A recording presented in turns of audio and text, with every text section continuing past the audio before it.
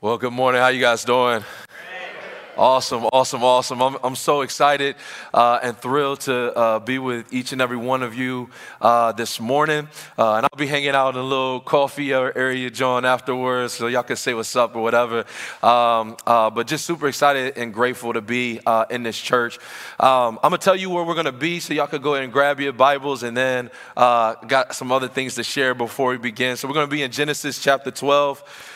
Genesis chapter 12, and we're going to be literally looking at the entirety of that chapter, verses 1 through 20. So Genesis chapter 12, verse 1 through 20. While you're turning there, just a couple of things I would like to say.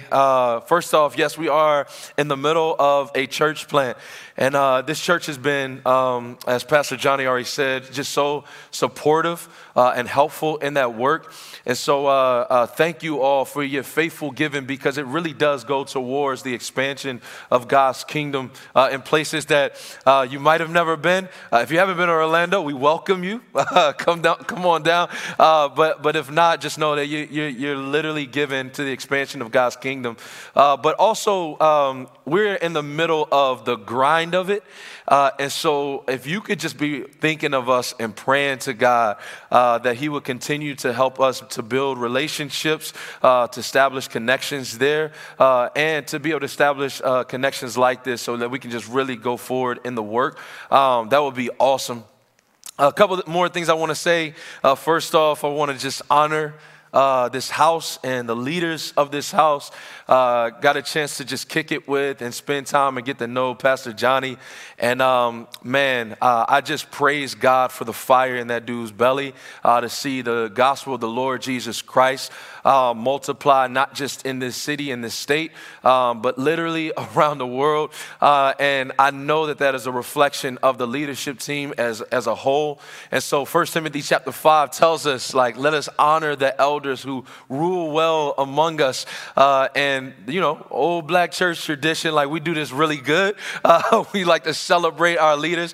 And so if you wouldn't mind, can y'all just do me a solid and just clap your hands and just celebrate the leaders that you guys have among you.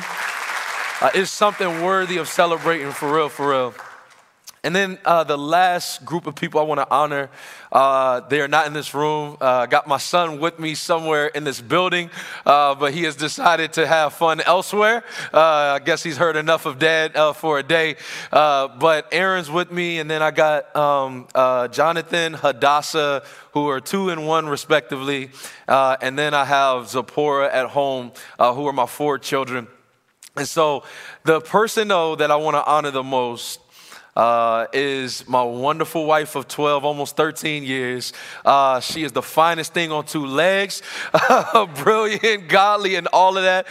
And legit, if it wasn't for her, would I not only be standing in this spot, but I wouldn't be in ministry at all. It was her encouragement, pushing, challenging is the best way to say it, kind of checking me at sometimes, and for me to walk into the calling that God had upon my life. And so I'm just telling y'all, it is because of God, and he used a woman in my life to have me standing in this very place. And so can we just celebrate God for Brittany also, in the way in which she's just serving us, even though y'all can't even see how she's doing. So wouldn't be able to stand here and do this if it wasn't for her.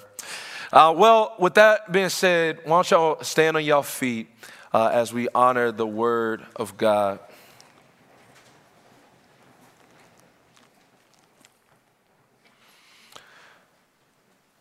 As I told first service, I think these are passages, especially much of Genesis, but specifically passages like Genesis 12, where Abraham, who's getting called, we can run over passages like this because we've read them so many times. I know many of you guys start Bible reading plans early in the year, and y'all make it usually through chapter 12 of Genesis. Maybe not through Exodus all the way, chapter 20, and then you kind of fade off. Definitely not Leviticus. We've all been there. But if you've read, Genesis 12 many times, you could kind of pass over different language and the emotion of the text. And so I'm just asking that as we even read the text, that you would allow for God to speak, not just to your ears, but to your very hearts. And so let's go ahead and dive into the word of God. And this is what it says. It says, now the Lord said to Abram, go from your country and your kindred and your father's house to the land that I will show you. And I will make of you a great nation. And I will bless you and make your name great so that you will be a blessing. I will bless those who bless you, and him who dishonors you I will curse. And in you all the families of the earth shall be blessed. So Abram went as the Lord had told him, and Lot went with him. Abram was 75 years old when he departed from Haran. And Abram took Sarai his wife, and Lot his brother's son, and all their possessions that they had gathered, and the people that they had acquired in Haran. And they set out to go to the land of Canaan.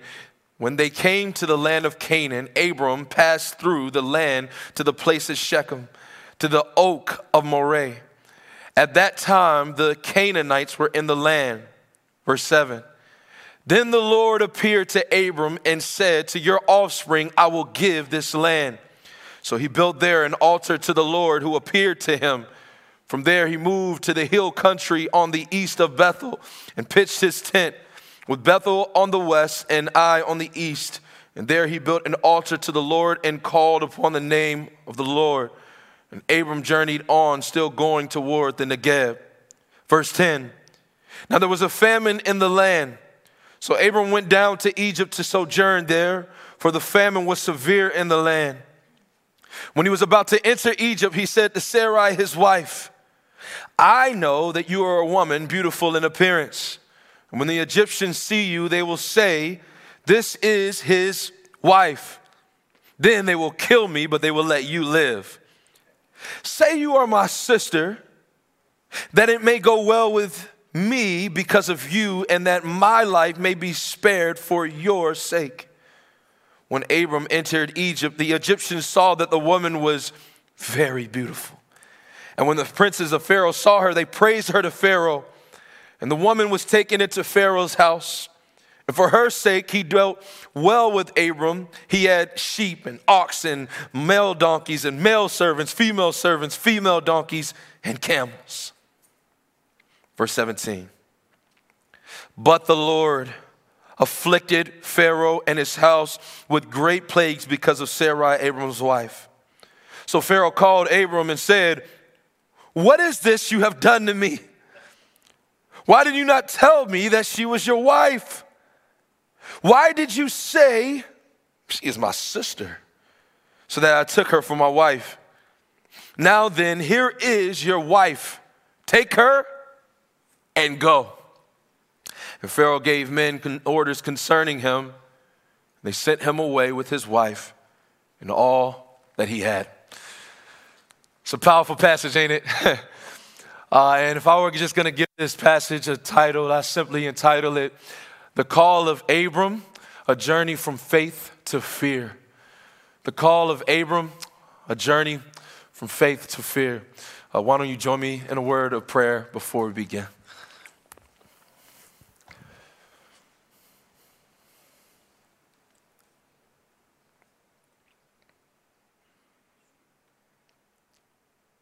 Lord, your love endures forever. Your love endures forever. Lord, your love endures forever. We come into this place with grateful hearts, God.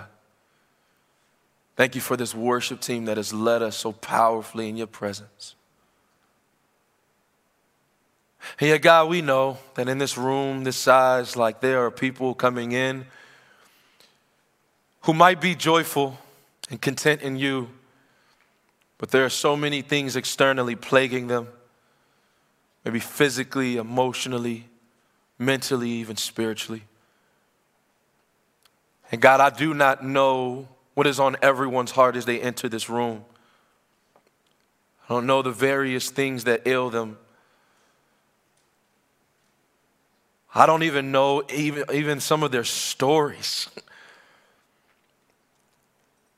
And Lord, if this was just me up here, that would be tragic. For what could I ever say?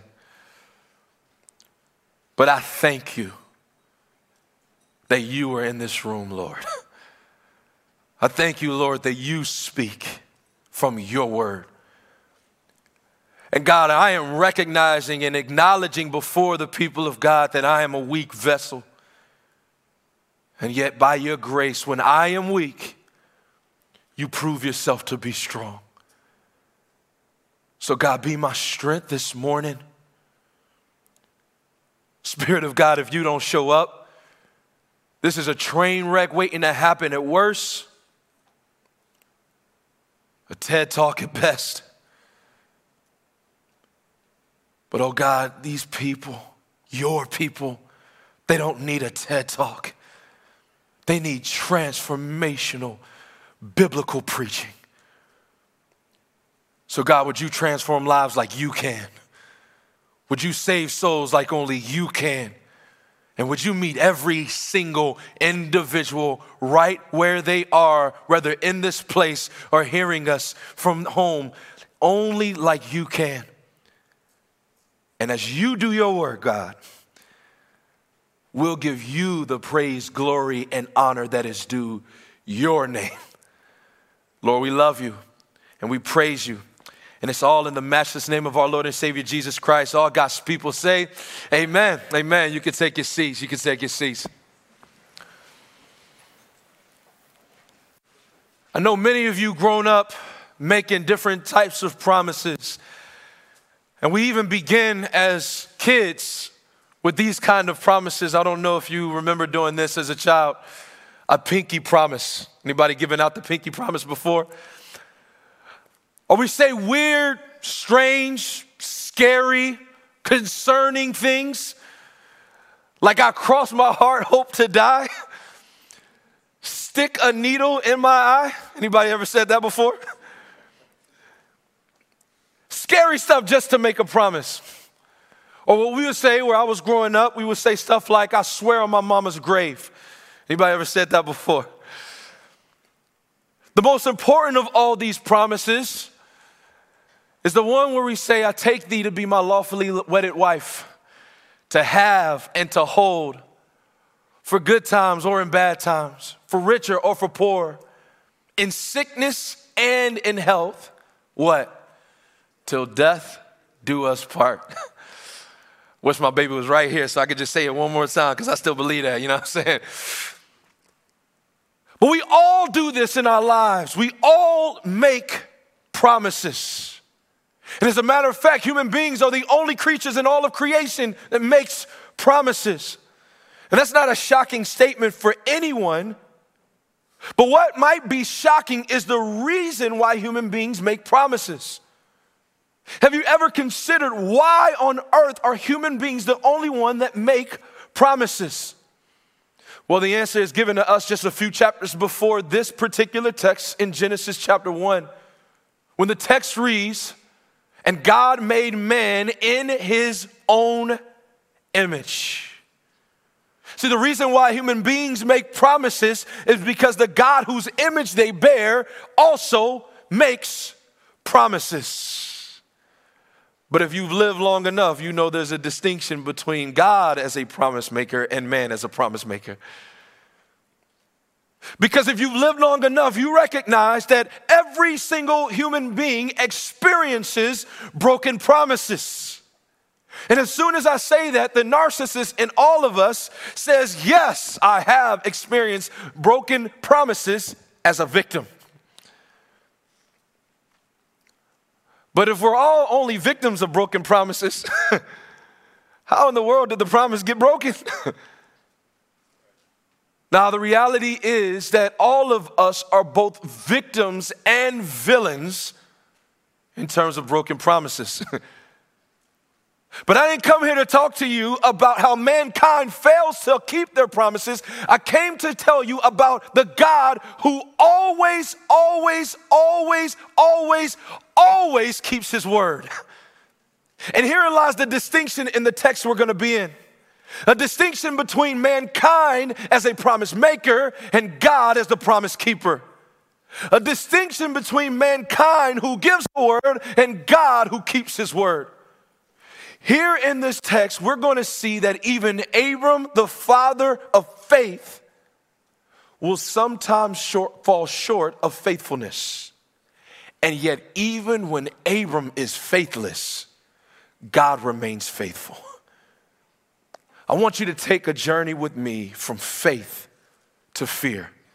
And my prayer is that as we just spend time with Abram, we will not see a man as the hero of this text, but we will recognize that there is only one hero of this passage, of the book of Genesis, and of the entire scripture, and that's God himself. So we begin with faith. And if I'm looking at this passage rightly, I would define faith as a proper response to God's promising call. I'll say that again. I'll define faith as a proper response to God's promising call. But I say it in that order because I need you to hear this, that it always begins with God's promising call. We are never the initiators. And in this text, we're going to see the very same thing. Because notice what the text says literally in verse 1. It begins, now the Lord. Not now Abram, not now Noah, not now you fill in the blank, but now the Lord said to Abram, God initiated this, and here's what he says. Go from, underline that, your country and your kindred and your father's house to the land that I will show you. Hasn't showed him yet. Verse 2, and I will make of you a great nation, and I will bless you and make your name great so that you will be a blessing. I will bless those who bless you, and him who dishonors you I will curse. And in you all the families of the earth, there goes that word again, shall be blessed. This is a wonderful promise of blessing. But before he gets there, he gives them the burden of the call. And I want you to notice what he says to Abram. He does not say, hear me, go to. Rather, he says, go from. So here's what's happening in this text. He is asking Abram to leave his sense of familiarity, his sense of security, and his sense of identity, all for a place that he's never stepped foot on. If I could say it like this, what God calls Abram from is drastically more clear than what God is calling Abram to. And herein lies a truth that we need to understand about our relationship with God. That when God calls us, and y'all have been there if you've been walking with God long enough, that many times what's most clear is not where he's taking us. What's most clear is what we have to leave behind. And here Abram is having to leave literally behind everything he's ever known to go to a place that he's never even seen before. God gives him no address. This is even pre not only GPS, but pre like, not the phone, John, but like even pre TomTom. Y'all remember TomToms? No map quest. No map. Because here it is, God is telling him, yo, I'm going to show you where to go. And doesn't even tell him where it is. Have you been there before with the Lord? Have you experienced those moments where it seems like God is calling you to something, but all that's in front of you is darkness? That's where Abram is in this text. But I love this about God so much that he never gives us a call and also giving us a promise. And notice the beauty of the promise. He says three things to Abram. He says, first off, I will make you a great nation. Second of all, I will give you a great name. And then third off, I will make you a conduit of great blessing. Great nation, great name, and a conduit of great blessing. So this idea of being a great nation would have been like literally insane to Abram, because at this time, Pastor Johnny, you know, he don't got no kids yet. So think about this kind of promise from God. You've been childless all your life. And God's promise to Abram is not that you will have a kid. It said, I'm about to turn you into a whole country. See, that's the difference between our God and every other kind of deity. Our God just like to outdo stuff. That's why the language that Paul would use in Ephesians about the grace of God is a strange kind of language. He doesn't just say that God extends grace. He says that he lavishes it upon us. So here it is, Abram receives this promise to become a great nation. And in that day and age, this is big time blessing. Because in that day and age, your legacy was tied to your lineage. So God gives him a promise to extend and multiply his lineage so that Abram would know that his legacy is secure. What a blessing. Great nation. Second thing he says is I will give you a great name. And if you just turn your pages in the Bible, literally one chapter before in Genesis 11, you have the story of the Tower of Babel, where the people were building a tower in order to make of themselves a great name. And we read that story and we say how evil and sinful it was for them to want a great name. And then the whole time, if we're being honest with ourselves, we're reading that passage and we're like, I kind of do want a great name. Well, if you just flip right past that in this text, God gives Abram the promise that I will give you a great name. So if having a great name was an evil thing, why would God make that promise? The problem in Genesis 11, hear me, is not that the people wanted a great name. The problem was the means through which they were going to go to get it. And here is something that it teaches us. That all of us have this desire for our name, for our reputation to be not only protected, but also to prosper. And we've gone through many hoops. Some of y'all compromising your own ideals. Posting over and over again on Facebook, social media, Instagram, what to make of yourself, what a great name. And God is saying to you, having a great name ain't the problem. The problem is the means by which you will go through to get it. But here's his promise, his beautiful promise, is that if you stop trying to make your own reputation, your own name, and you give your name to God, he's a better PR person than you can ever be. He knows what he's doing. Lastly, I'll make you a conduit of great blessing. And did you notice the text? He says, I'm going to curse those who curse you, and I'm going to bless those who bless you. You ever been in a friendship like that? You got a friend, a homie. You know, my dude, when I was growing up, his name was Daryl. Anybody who Daryl didn't like, I ain't like either. I don't even got to meet him yet. He got beef, I got beef. Y'all know what it is. Now, what is that? What is that? What is that? That's something that we're uncomfortable saying about God. Guys, that is God taking sides. We don't like that, do we? But if you don't believe me, Psalm 124 makes it clear. Literally, it's a song to the people of God. Had it not been for the Lord who was on our side, let all of Israel say, had it not been for the Lord who was on our side. And now I'm going to say, let Salem Chapel say. 1, 2, 3. Had it not been for the Lord who was on our side. Ooh, it's good news that God has picked a side and he has taken your side in Jesus Christ. So he says, great nation, great name, conduit of great blessing. And at this time, if we was in like the black church, you would pull out the Hammond B3. Folks would start literally running around the sanctuary and we would be shouting in this mug at that point.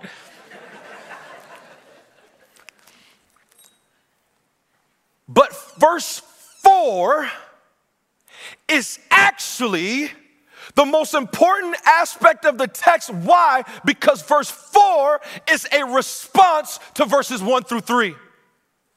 And here's what's sad about some of us. Some of us, even in our own Christian walk, come Sunday in, Sunday out, and we stop at verse 3. We hear the promise. We like it. Yeah, we heard the call, but the promise is really dope. So what do? Raise our hands, celebrate, and we call that worship. But what we're going to see in faith is that proper worship is actually tied to obedience. And so Abram does two things. He goes and he worships. But the going gives context to the worship. Abram couldn't just pay lip service. No, he had to go. And if you read verses 4 through 9, what you will see is that Abram is going from place to place to place to place to place as God is leading him. And it is estimated that this travel is about 800 miles of terrain. Y'all hear what I just said? He's not driving a Porsche, not even a Volkswagen. I'm saying not banging on anybody who got a Volkswagen, but there are levels to this thing, you know what I'm saying? No bike, just walking with his family. I mean, y'all know what it is to travel with kids in a van, you know what I'm saying? Just walking with his family. Think about that. 800 miles of labor. 800 miles of exhaustion. And here's the hardest part. 800 miles of confusion because he doesn't even know where he's going. And the most counterintuitive, countercultural, and seemingly counterproductive aspect of this entire text is that Abram said yes. Have you said yes to God in that way? Have you obeyed God in that way? Can I illustrate this real quick? My daughter, Hadassah, she's one now, and I'm just being real, no judgment zone here. Pastor John, it's a safe place, right? You told me that. All right, cool. So my daughter, Hadassah, for the first 9 months of her life, didn't like me at all. And no matter how much I tried to gain her affection, it just wasn't happening. And for whatever reason, I really don't know what it was, but for whatever reason, even my happiness made her sad. So she would do something that's cute, and I'd be like, yo, that's so cute. And my laughter would turn her smile into a cry. It was bad for 9 months, and then we moved to Florida. And for whatever reason, this is why I always be thankful to God moving us to Florida. Something switched in Florida. My daughter began to love me at that point in time. And I knew it because I would come to her and I would just extend my arms now. And what she'll do every time I come to her and I extend my arms is she'll always do this. She'll just give out a little dance. And here's what's crazy. Is I could be literally at the other side of the room and now she could crawl a little bit more. Now she's starting to walk and the same thing just every single time. Here's what hit me though. My daughter's dancing and she has no clue where I'm about to take her.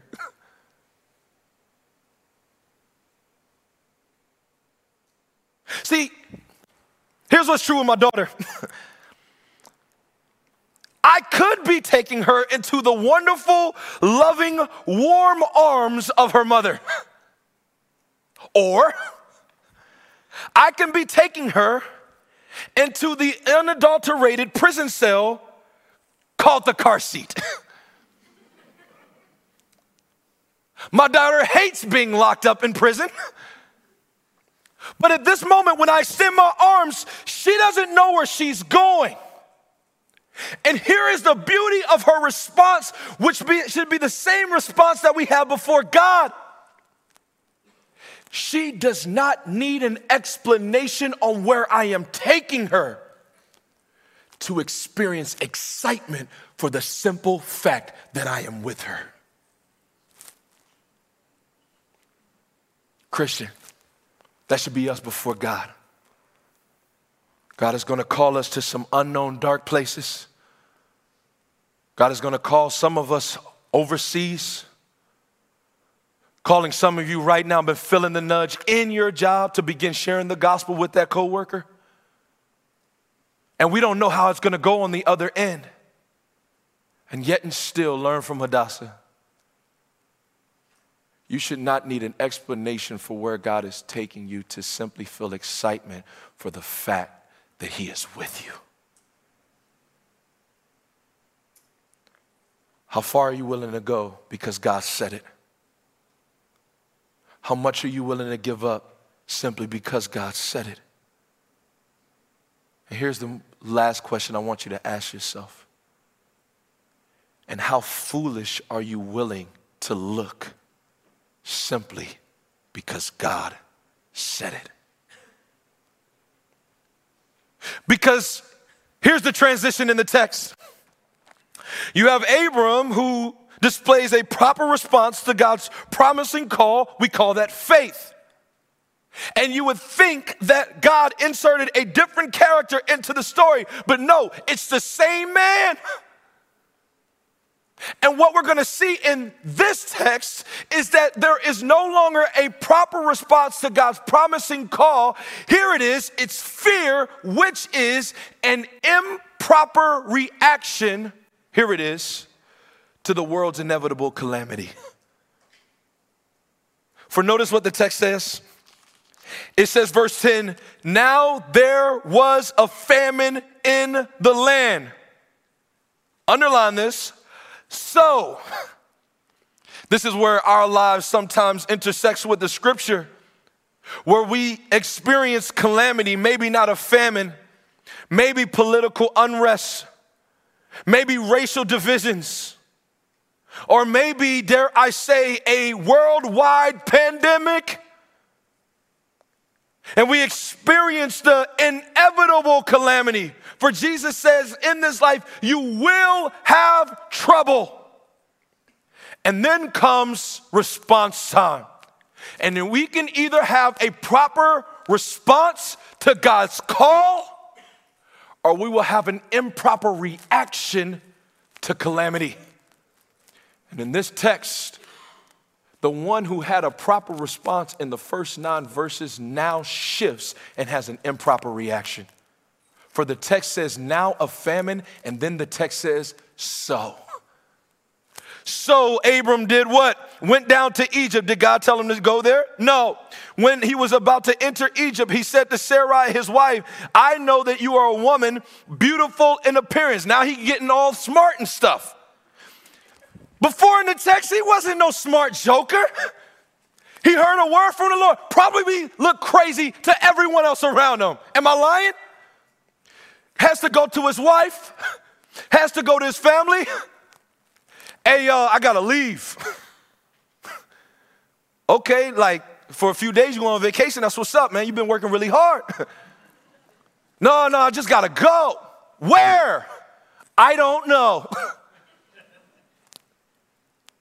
And yet, from verse 1 through 9, what do you see? The Lord, the Lord, the Lord, the Lord, the Lord, the Lord, the Lord, the Lord, the Lord, the Lord, the Lord. So then we shift in verse 10. And because calamity and disaster comes, now he gets all smart. And just hear this as my word to some of y'all. Most of the time when we get really smart, that's when we becoming kingdomly done. Because now he gets smart and he is starting to speculate. And human speculation leads to human solutions, even though he's already been given a divine promise. And check it. The calamity in verse 10 does not press delete on the call in verse 1. Do you think God doesn't know the calamity's on its way? Disaster's on its way? Pain is on its way. Suffering is on its way. God knows all of that, so he calls us before that so that we can stand on the call even in that. That's what's going on in this passage. And anybody like Abraham, you miss it. He missed it. And what is the result? The result is tragic. The result is sad. The result is heartbreaking. See, God gave him the best insurance policy you can possibly desire, where he says, whoever curses you, I will curse. Whoever blesses you, I will bless. His insurance policy is, I'm on your side. State Farm saying, come on, dog. You know State Farm? I need the one who made farms and the animals in it. 15 minutes, come on, man. Like, this is God saying, forever I will be with you. And Abram turns that in for his own policy that comes with a much higher premium and the expense that it will cost him is literally the very purity and dignity of his own wife. Brothers, can I say something real quick? This is what it looks like when we don't live into God's call to be self-sacrificial, and instead we're self-protective. When we should lay ourselves down on the altar, Abram laid his own wife down on the altar. And the saddest part is doing this pastoring thing, I know the effect that this has had on many, many, many women. Ladies, I know. Some of you have gone through the experience of men taking their own life, literally, and lifting it up on a pedestal and then taking yours and saying, forget about it. Elevating themselves at the detriment of your own dignity. And this happens over and over and over and over and over again. And here's supposed to be our hero, and even he does it.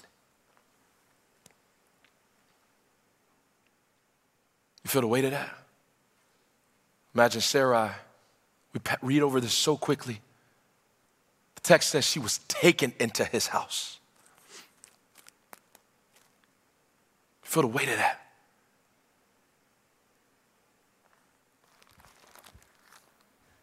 It's heavy in here, right? This is why verse 17 is so beautiful, because of that weight. Verse 17, but the Lord, hallelujah, Jesus, I thank you so much for these words. But the Lord. But the Lord. Can y'all say this with me?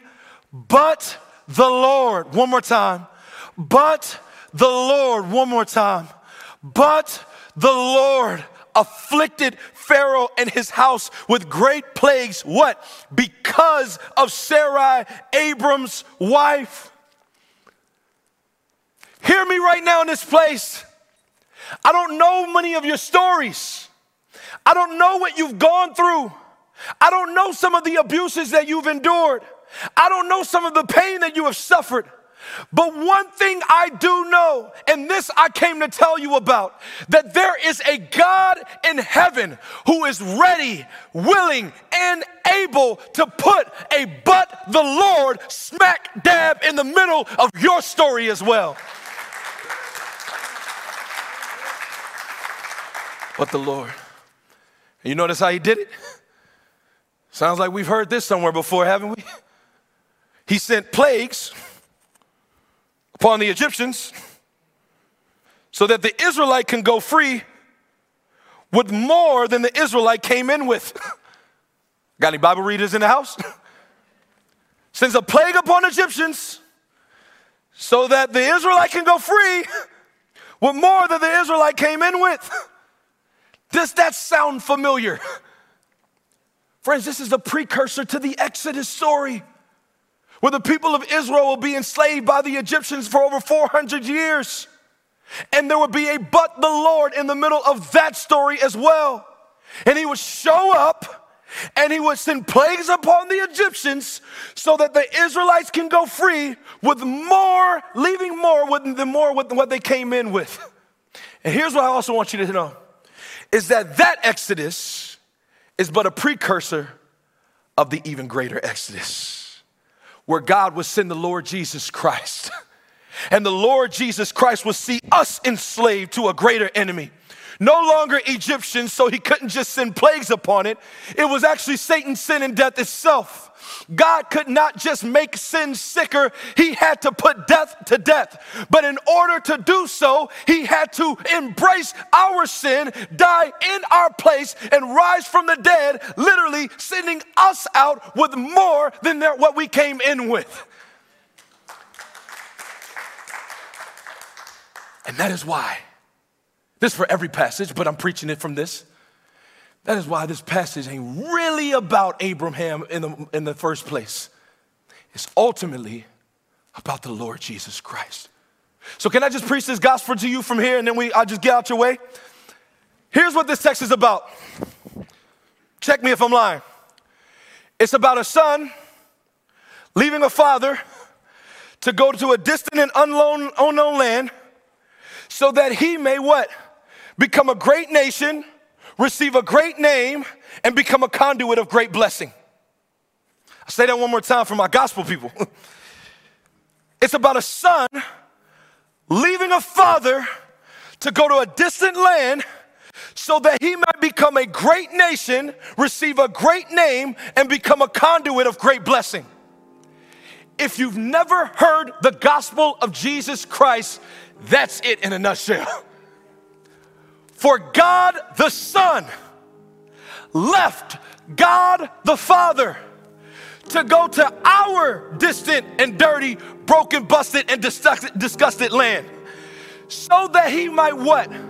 Become a great nation. Don't believe me, 1 Peter chapter 2, verse 9, where it says that in Christ, this is what you are. Now a chosen race, a royal priesthood, a what? A holy nation, and a people for his possession. In Christ, he has now given him a great nation. But not only that, he has also given him a great name.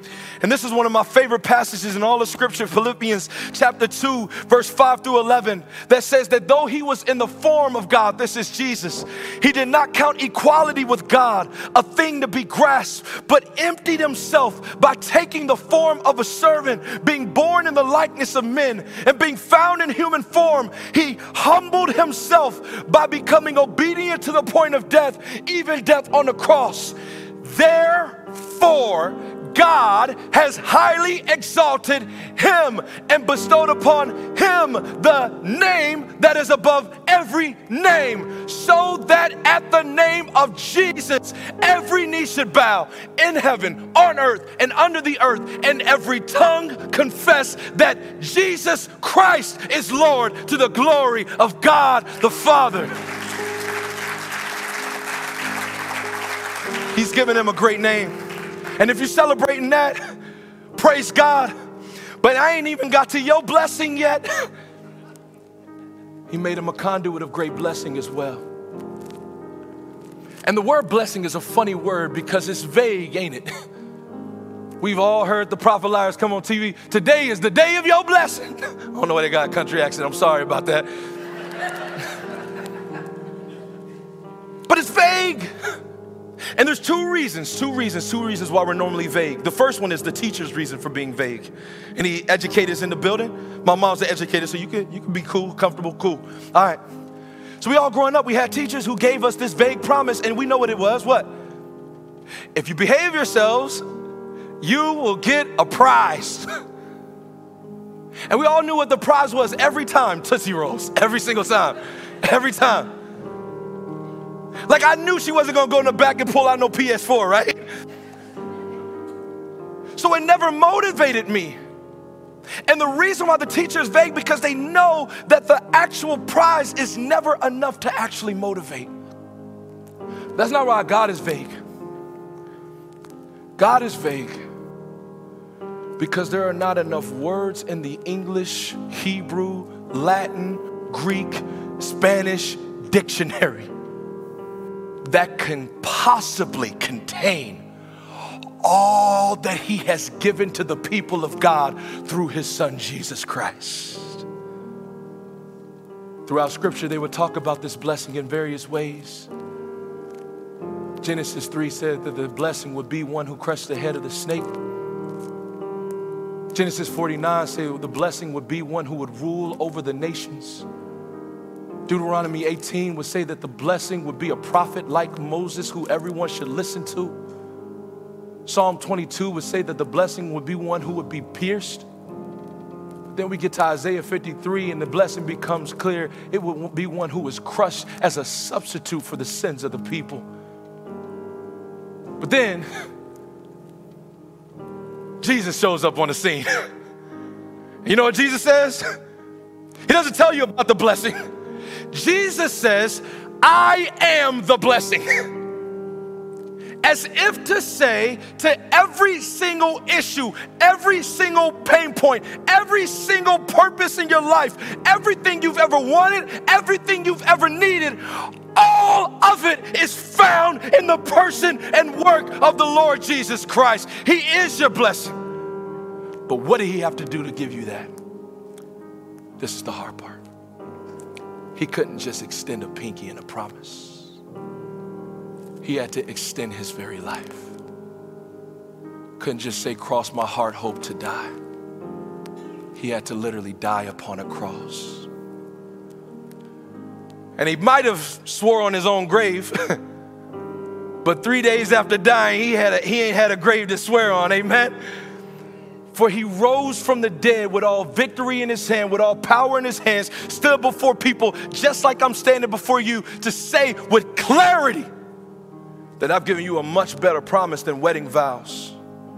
For wedding vows say till death do us part. My vow to you is that even death can't part us.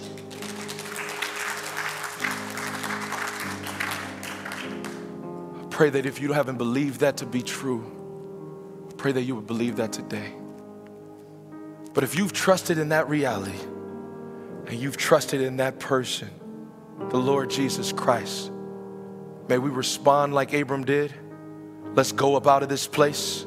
Take this gospel to your coworkers. Take this gospel to your family members. Take this gospel to your neighbors. Let's go. But also, let's worship. And I don't know if you have joy in your heart, but I do right now. Literally right now, I can literally run around this place just thinking about all that God has overcome in my life to give me that kind of grace. So if you wouldn't mind, can you just stand to your feet with hands ready to be raised, with mouths ready to be open, and let's worship King Jesus for who he is and what he has come to do. Amen. Amen.